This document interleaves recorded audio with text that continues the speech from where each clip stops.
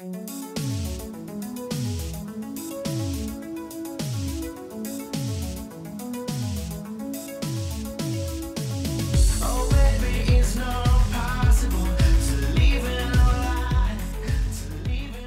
friends and comrades. This is the Highlands Bunker Podcast. Rob here in the shadow of Rockford Tower, in the advanced position of Bunker Studio, relentlessly hounding the financial royalty of the Delaware Way elite. Super producer Carl is monitoring from a secure remote location, and we'll jump on in the second half for a discussion about a historical research rabbit hole I went down today, and whether we have indeed discovered the quintessential 19th century Delaware man. But first, our guest this evening is Paul Blest. Paul is a staff writer for Discourse Blog and author of the recent article, Jeff Bezos, Enemy of the People. I am pleased to have him back on the show. What's happening, Paul? Hey, how's it going? Thanks a lot for having me. Appreciate it. Yeah, it's great to talk to you again. I know when we originally talked, I wanted you to come on as a Delaware native to ridicule the John Carney State of the State speech, and we will do that in due course. But first, I wanted to talk a little bit about the article you wrote to mark Jeff Bezos's, I guess, retirement to the chairman of the board. I don't know what you would call it. Very insistent that he was not actually retiring, and he was going to spend a lot of time working on his fucking rocket ship. So that's good. Oh, that's fun. You have two paragraphs near the beginning I wanted to read because they're good, and I think it sets the stage for kind of the stuff I want to talk about. A couple paragraphs in, you write, "It is undoubtedly true that Bezos is responsible for profound changes in the way people live and consume. Amazon has wormed its way so deeply into our lives that it is now an integral part of our infrastructure. There is practically no way to avoid it if you use the internet or participate in the economy. But in another equally profound way, Bezos is nothing new at all. He is part of that oldest of American traditions, the robber baron. Like all titans of capital, Bezos accumulated vast, unaccountable wealth on the backs of his workers and managed to take not only the lion's share of the benefits, but the credit as well, replete with union-busting tactics updated for the modern age." And I think that's pretty much it. That's his legacy, I suppose. It is, yeah. I mean, first of all, you don't make, nearly 200, or you aren't worth, nearly $200 billion on your own without screwing a lot of fucking people over. I say in the piece, he's gotten a lot of credit for the, pushing the $15 minimum wage for Amazon workers, and pushing, or I get the Punchbowl newsletter. It's like the new Politico thing. Like people from Politico started their own newsletter because everybody's sort of starting a newsletter, and Amazon was sponsoring the first couple batches of them, and it was just this is why we're calling on Congress to raise it to a $15 minimum wage. But these are PR campaigns to sort of smooth over this much larger legacy of screwing over workers, going into these, depressed communities that just don't have a center of economy anymore. And just, making a life that's much worse for the workers there than it was, 50, 60 years ago. So yeah, I mean, he's leaving, the CEO position, but they're it's just sort of swapping chairs. There's Andy Jassy, who is the CEO of Amazon Web Services, is going to be the new CAO. He's a pro charter booster. He's the director of the board of a charter school himself, and I just looked on Twitter, and there's a bunch of comments he's made about the anti-charter school bias of Washington State, supposedly. So yeah, it's Amazon's still going to be the same thing, but it's good at least that Jeff Bezos isn't there anymore. Yeah, I mean, I myself am a big anti-charter. I have a big anti-charter school bias myself, so I can appreciate that. Yeah, I mean, I've told the story before, but I think it bears repeating because you hit an interesting note in the piece. My dad, for the first 10 years of my life, was a UPS driver, and there are Teamster positions. We had a great sort of middle class life. We all had health insurance. I had health problems. It was always like, didn't know there wasn't, a big problem with it. And then you see just Tuesday, the company, the Amazon settled with the FTC for like $60 million because they don't pay their flex drivers the tips that they earn. I see them out driving, and I know that they're basically just gig workers. So, the hourly wage, you can make that into a PR thing, but if you're not treating these people like employees and they're on their own liability wise, you're trying to steal their tips. You have them who, whatever their benefits really are. I mean, it's so transparent that I don't even know how they are able to do it sometimes. Yeah, I mean, they've sort of skated along for a long time. They do give healthcare benefits to some warehouse workers. I'm not totally sure about everybody, but I was reading this Washington Post article about this union effort that's going on in Alabama, because that would be the first union on U.S. soil in Amazon's history. And they've fought very, very, very hard against anything like that ever happening. And there was somebody who had I think it was a brain tumor who's working there, and like she's against the Amazon union and was like talking about like how like they like paid for her healthcare benefits, but that's not the experience of a lot of people. Like, I mean, I've talked to several of the Amazon delivery service partner drivers, and these are like basically like these, like, Amazon likes to say they're creating small businesses, but they're basically outsourcing the liability to other people. These drivers, aren't covered. People can't sue Amazon when these drivers hit them. It's just like this.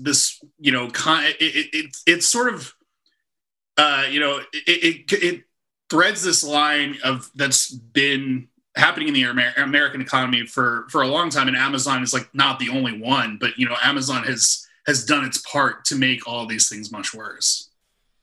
Yeah, one of the things I harp on, and I know that I don't have any sort of, nobody listening to this podcast is probably working at the Amazon fulfillment center that's here in Newcastle.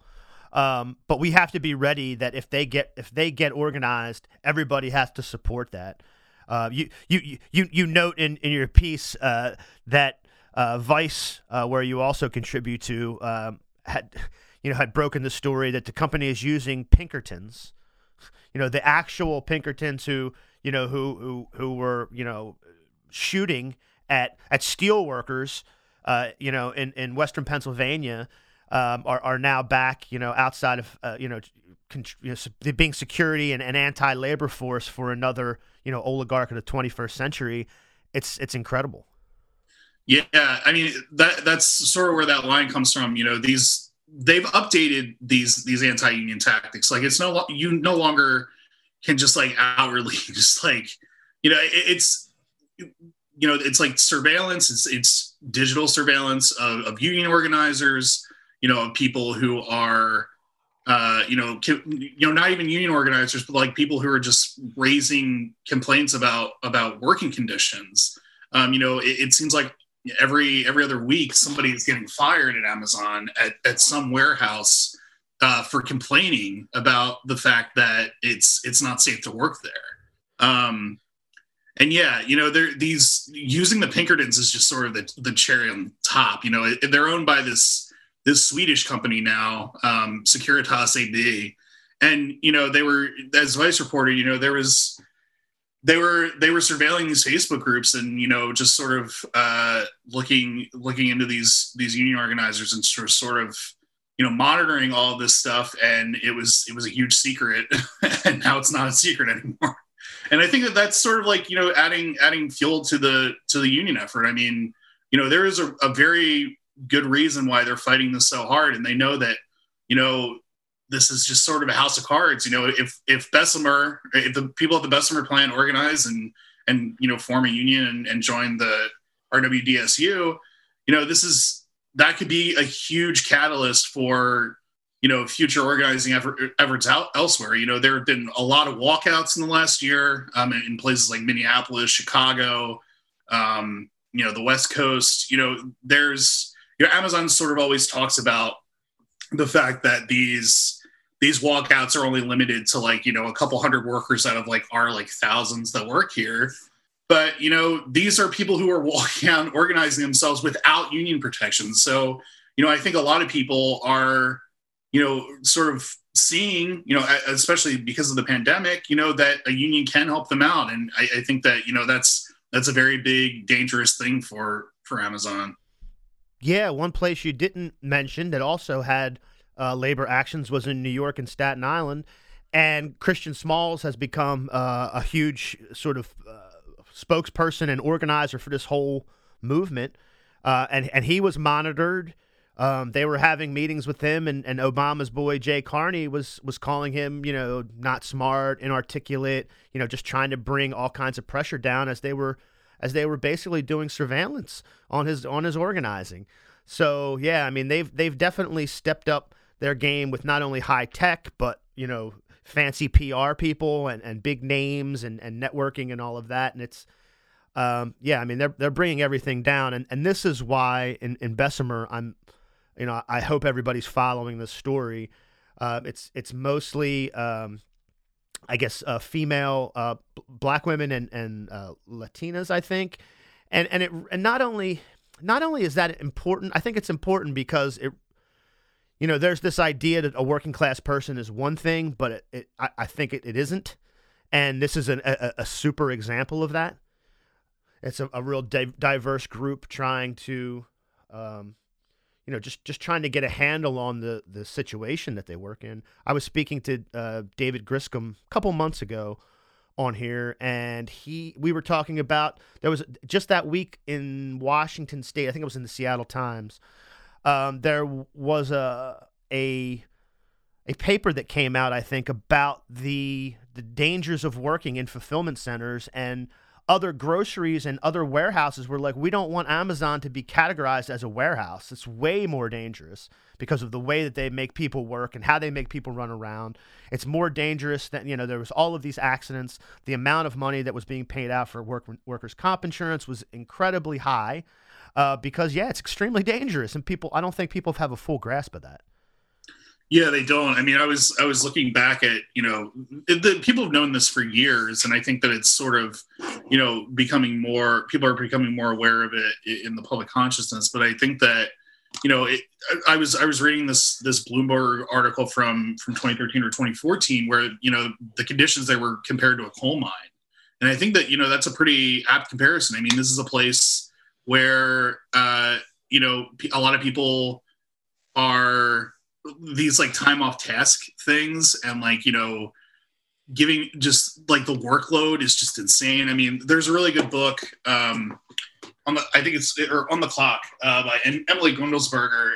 She's a Philly journalist, and she lost her job at Philadelphia Weekly a couple of years ago, and she worked at an Amazon fulfillment center in Kentucky, a McDonald's, and then I think a call center in North Carolina. And just like the description of like working there in that book is just like, just like you're tired all the time. There's like vending machines with like Advil and stuff, and you're just like popping Advil to like get through the day. I mean, obviously it's like not like that for everybody, but like, yeah, it's like a huge toll on your body. And like, this is, I think it is a pretty apt comparison to a coal mine. It's a huge physical toll on you. These people are just not getting paid what they deserve, especially considering what Amazon's profits are. I mean, it sort of was overshadowed by the Jeff Bezos news, but yesterday Amazon reported quarter four earnings, and they made $7.2 billion in the fourth quarter of last year. And the year before, in the fourth quarter, they made $3.3 billion. They doubled their profits, more than doubled their profits in a year. And this is a year that nobody really had any money because everybody was getting fired and losing their jobs. So, I mean, this is like, yeah, I mean, the whole thing is just like, I think people are finally starting to sort of, wake up. And I think that a lot of, people are, I think there's going to be a lot more organizing going on in Amazon warehouses. Yeah, you made a good point. I think a lot of people have trouble with like the scale of big numbers. We've talked about that. There's been little videos of trying to explain it. You do it pretty well in the piece. the amount of money they've made just since the pandemic started because of that situation has been such a windfall. They could have given every employee $100,000 bonus. Yeah.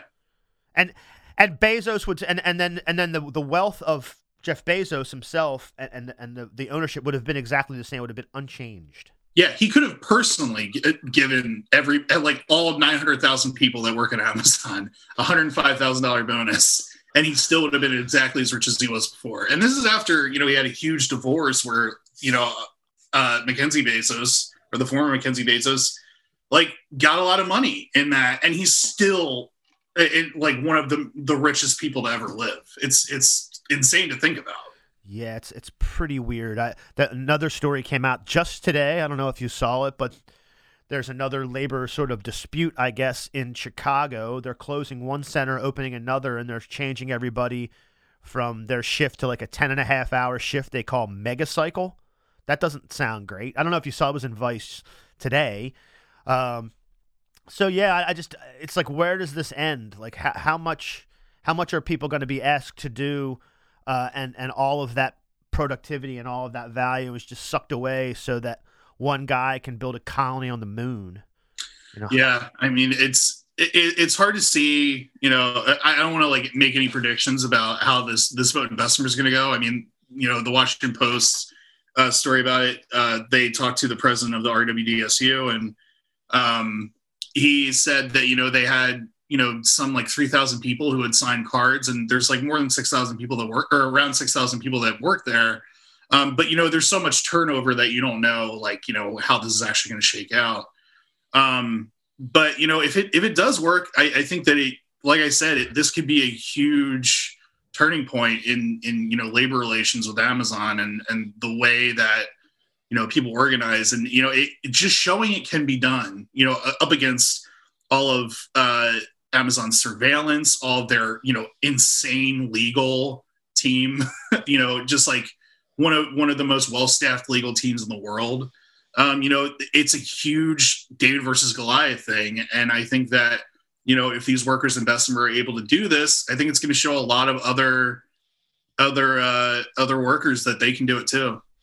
Yeah, that's what I've been saying. We just have to be ready, because this is where it's going to come from. The people who are really working to sustain, we're seeing it now in stark relief because of the pandemic, but we need to be ready to stand in solidarity with these folks, because it's going to be extremely important.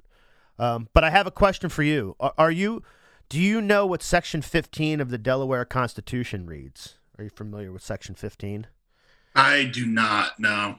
Well, thank goodness that at the beginning of his State of the State speech, Governor Carney told us, it says, the governor shall, from time to time, give the General Assembly information of affairs concerning the state and recommend to its consideration such measures as he or she shall judge expedient.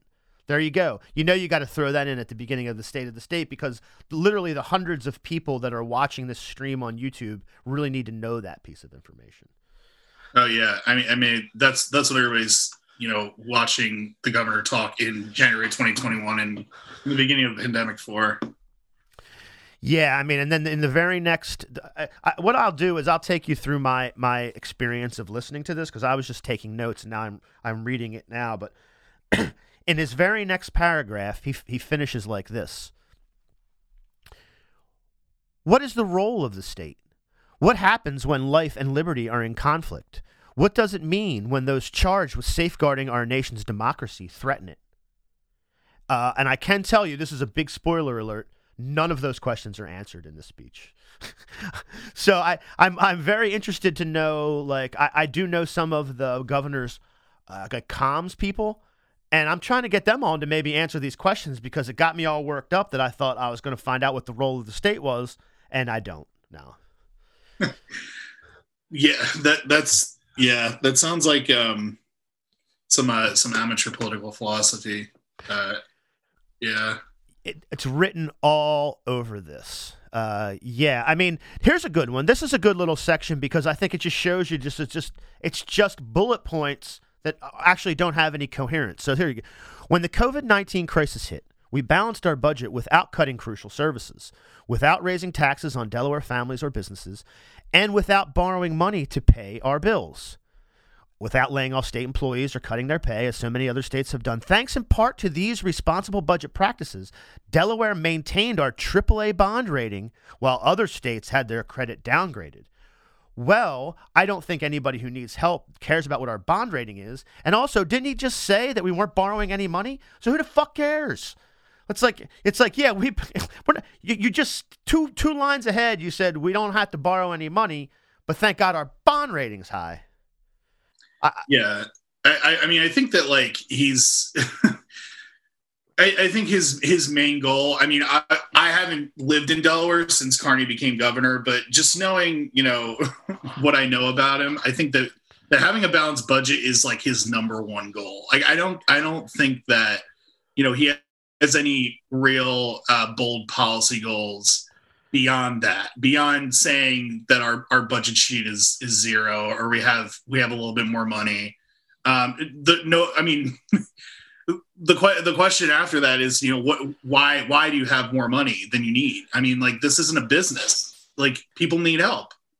So yeah, it's that's crazy. Yeah, I mean, he talked about because we had the budget surplus, and he was so proud of the budget surplus, and of course he had to mention how that's all gone now. So that was, you know, it's very sad. Yeah, we lost a lot in 2020. Yeah, I mean, that whole surplus is gone. But again, you hit on a good thing. He really doesn't have any real. He doesn't want to. You know, as you know, we've just elected, you know, a big group of sort of progressive leftist insurgents to the legislature, state legislature. And there's been a lot of talk about a lot of things maybe starting to happen that people have talked about that there hasn't really been an impetus or a real sort of movement to do. You know, changing the income tax brackets to try to make them a little more progressive. One of the big ones is criminal justice reform and law enforcement reform. We have one of those, and a lot of places have them, you know, a cop bill of rights, so they can just basically do whatever they want to do, and there's not much recourse. There's no transparency. We had a cop that was charged with kicking like somebody on the ground. I don't know if he broke out his teeth or broke his jaw or something.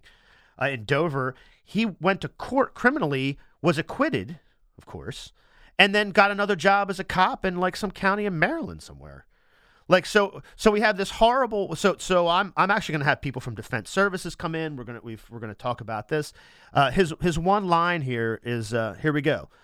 They banned chokeholds last year, and this year we will support a plan to get body cameras for every police officer in the state.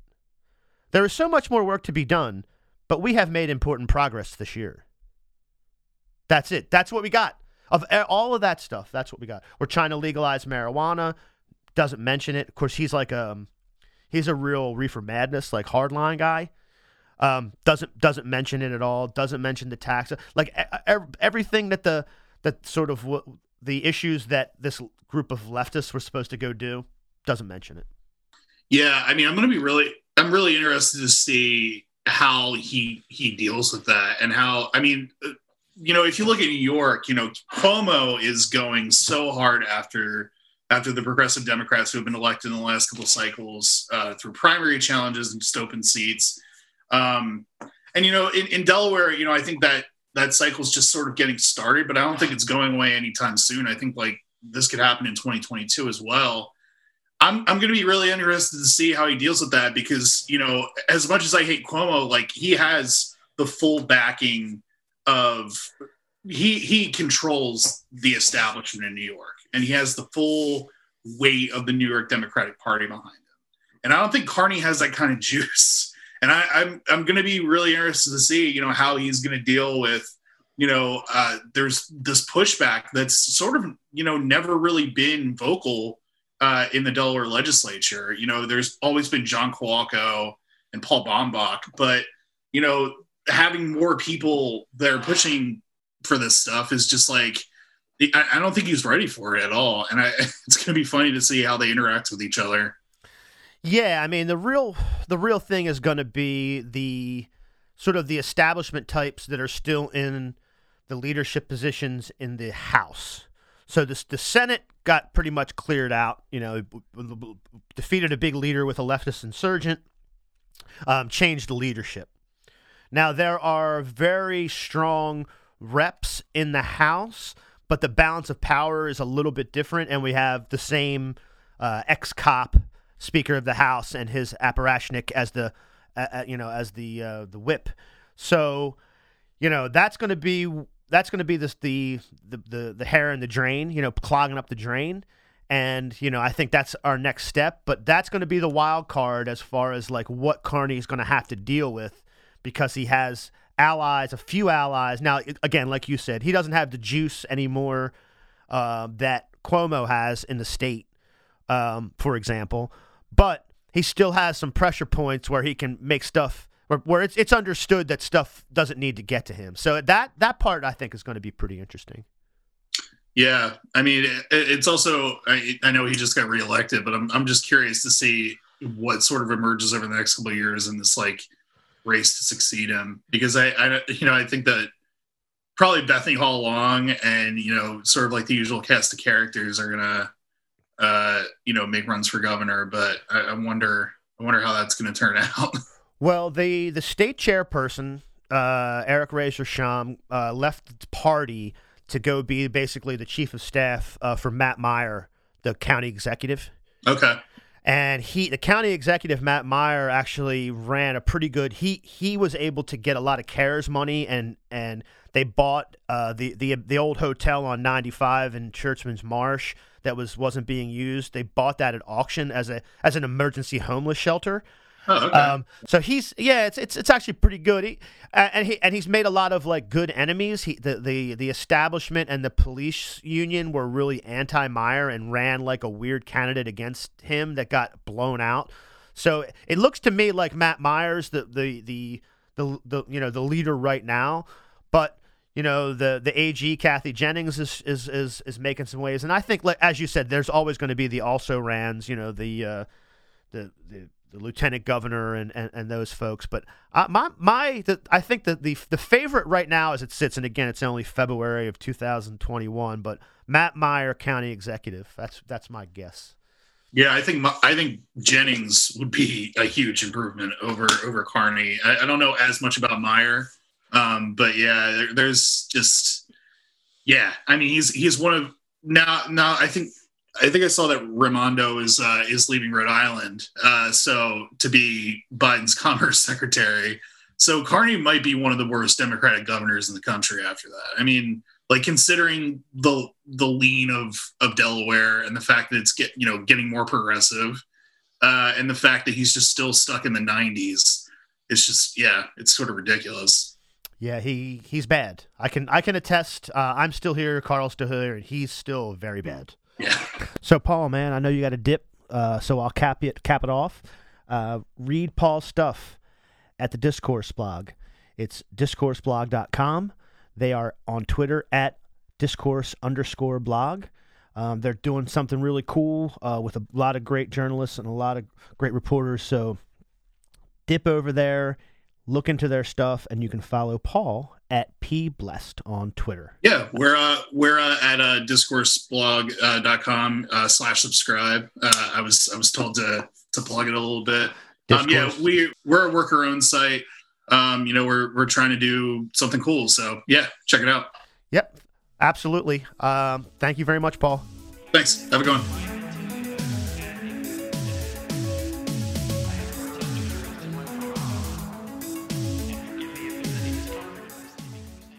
Am I going to learn about John M. Clayton now? Buddy, this was really something. Because it's very rare for you to go down this hole and not me. Look, this is why I was so sort of like, oh my God, it's happening. Because here's how it happened. I'm going through all this Amazon stuff and just want to make sure my head's on to speak with Paul and talk about Amazon. And I remember going to that hearing a year and a half ago or whatever. It was about a year ago, just more a year, than that. I think. Was it just a year? Yeah, it was like February 2020. Okay, because I couldn't remember if it was late in 2019. So I remember going to that conference center on 13, and I was like, was that Newcastle? Was that like, were we in St. George's? Where were we? So I go on the map, looking around. Oh, Buena Vista Conference Center. Okay. Click on fucking Google Maps. There's a thing there. John M. Clayton fucking house. Okay. Who the fuck? I mean, I knew he was like a senator and a secretary of state for somebody. Didn't know. So I'm like, okay. I start poking around. Guys was a Whig, secretary of state for was it John Tyler? I think. Zachary Taylor. That's right. Thank you. Then I stumble across I didn't know what it was. It was like a scanned-in research paper, and it was called John M. Clayton and the Search for Order, a study in Whig politics and diplomacy by Richard Arden Wire. Where did you find this? On the internet. Just Googling, right? So it's a dissertation submitted to the faculty of the Graduate School of the University of Maryland in partial fulfillment of the requirement of the degree of Doctor of Philosophy, 1971. So this guy is going to write this thing about. So what's it about? Okay, abstract. First paragraph. This is awesome. I mean, this blew my mind. So this guy's a Delaware. He was a senator. He was the Secretary of State in the He died actually a little bit before the Civil War. So he was politically active basically the first half of the 19th century, say. So here's the first paragraph of this guy's abstract. As a Whig politician and diplomatist, John M. Clayton participated in the search for an orderly republic to be achieved and maintained by the politics of moderation. Driven by a sense of duty, but haunted by a reoccurring feeling of desolation in his personal life, he did make some important contributions to the search for order. Ultimately, however, his limited success epitomized the plight of the moderate politician in an age of growing instability. No shit. So he didn't stop the Civil War? Not only did he not stop the Civil War, my friend, he was one of those guys. He was one of the big negotiators for, like, what are we going to do with Oregon and California? Oh, no. He was a big Kansas-Nebraska Act. He was involved in the Kansas-Nebraska Act, which overrode the Missouri Compromise. Which was known for its civility and its compromise. Yeah, I mean, it was known, right. I mean, and so this moderate idea of just trying to maintain order in the status quo worked so well that, we fought the Civil War. So, I mean, that was a great testament, I think, to this kind of pragmatic moderation. That's incredible. So we were just talking about John Carney, who is in many ways the most Delaware man alive today. But this guy is like the original Delaware guy. This guy may be the original Delaware man because he was I was reading about Buena Vista, and I was thinking to myself, oh, Buena Vista, a beautiful vista. I'm thinking, you can't see the river from there. Like, what can you do? It's named after a Spanish-American War or a Mexican-American War battle, Buena Vista. That's what it's named after.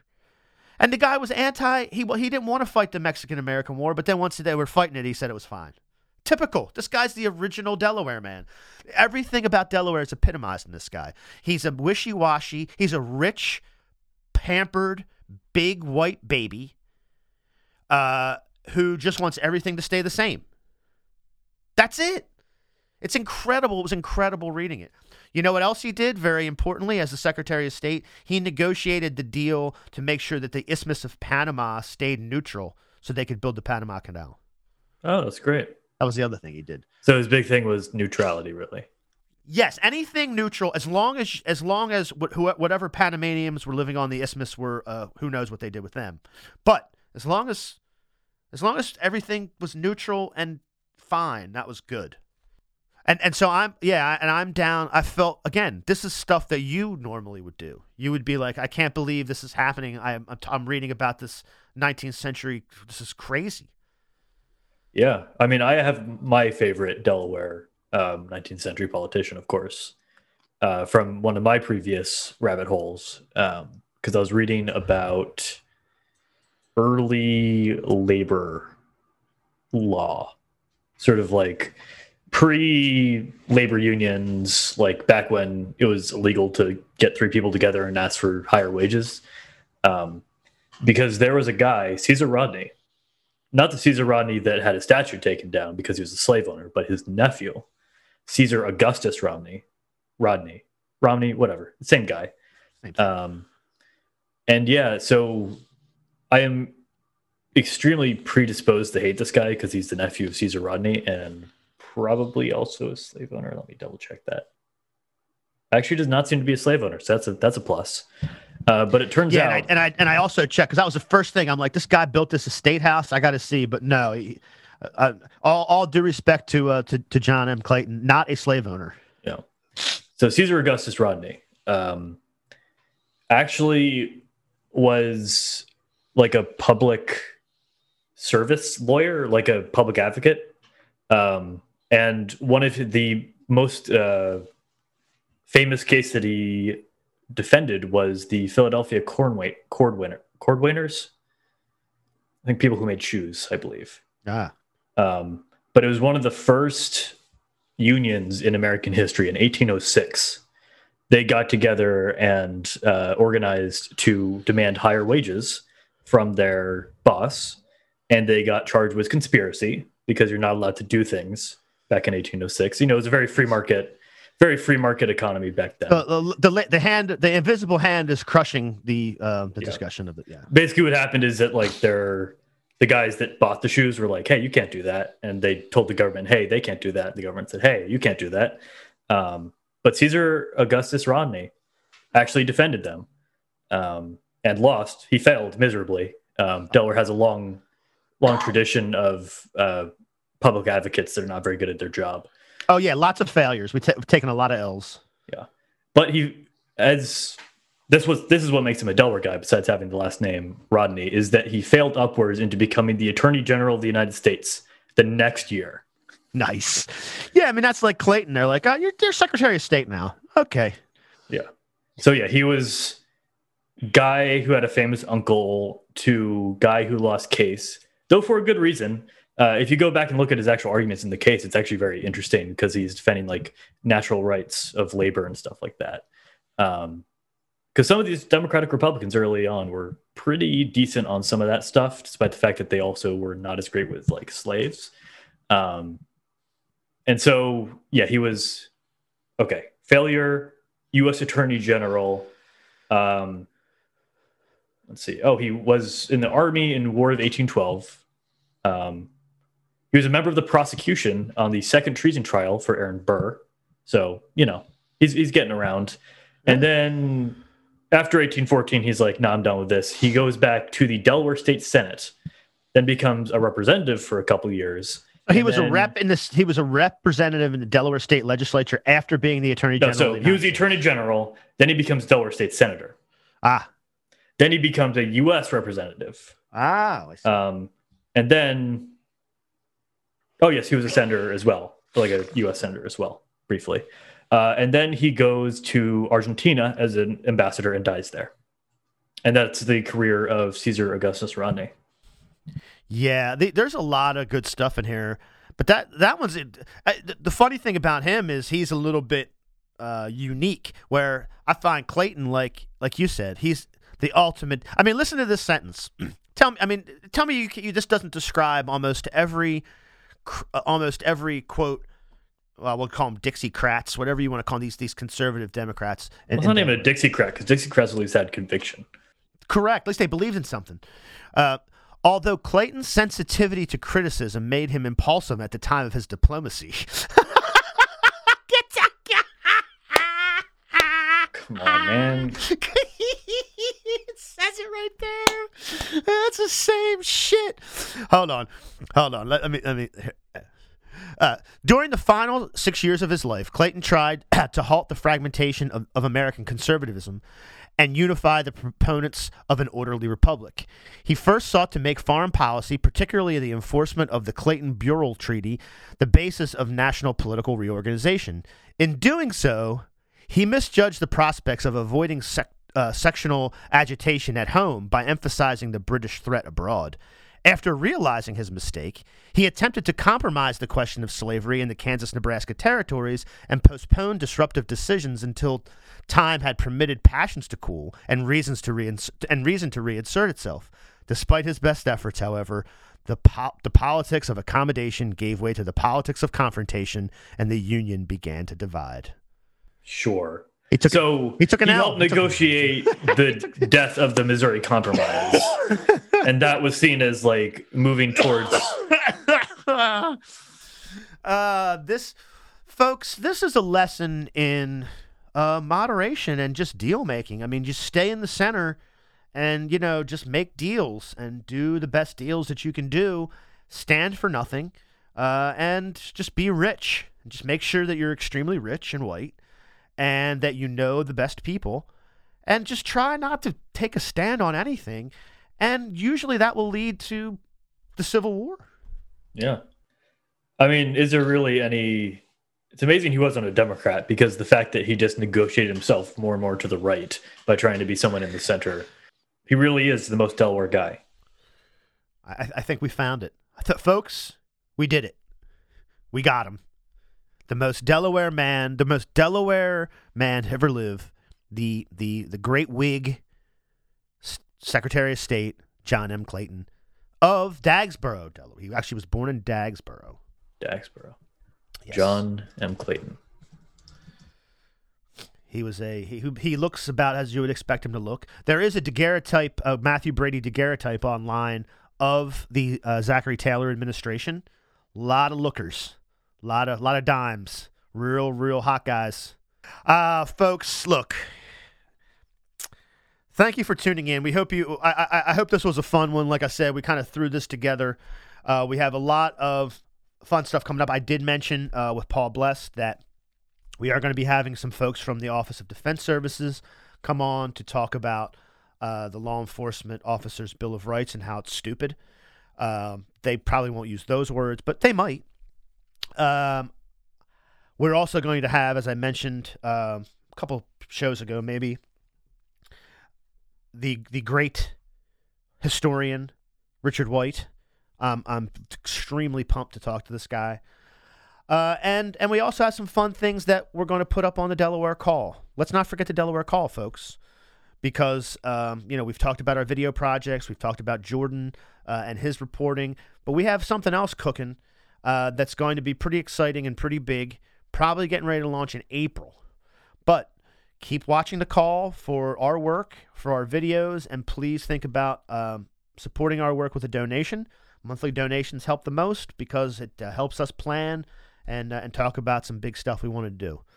So think about the Call. If you just like us goofing off here on the podcast, then what you do is you go to patreon.com, you go to The Highlands Bunker, you sign up for a $5 or $10 a month patronage, and you help us do some of this fun audio work that we're doing. Just, pitch in. Why not?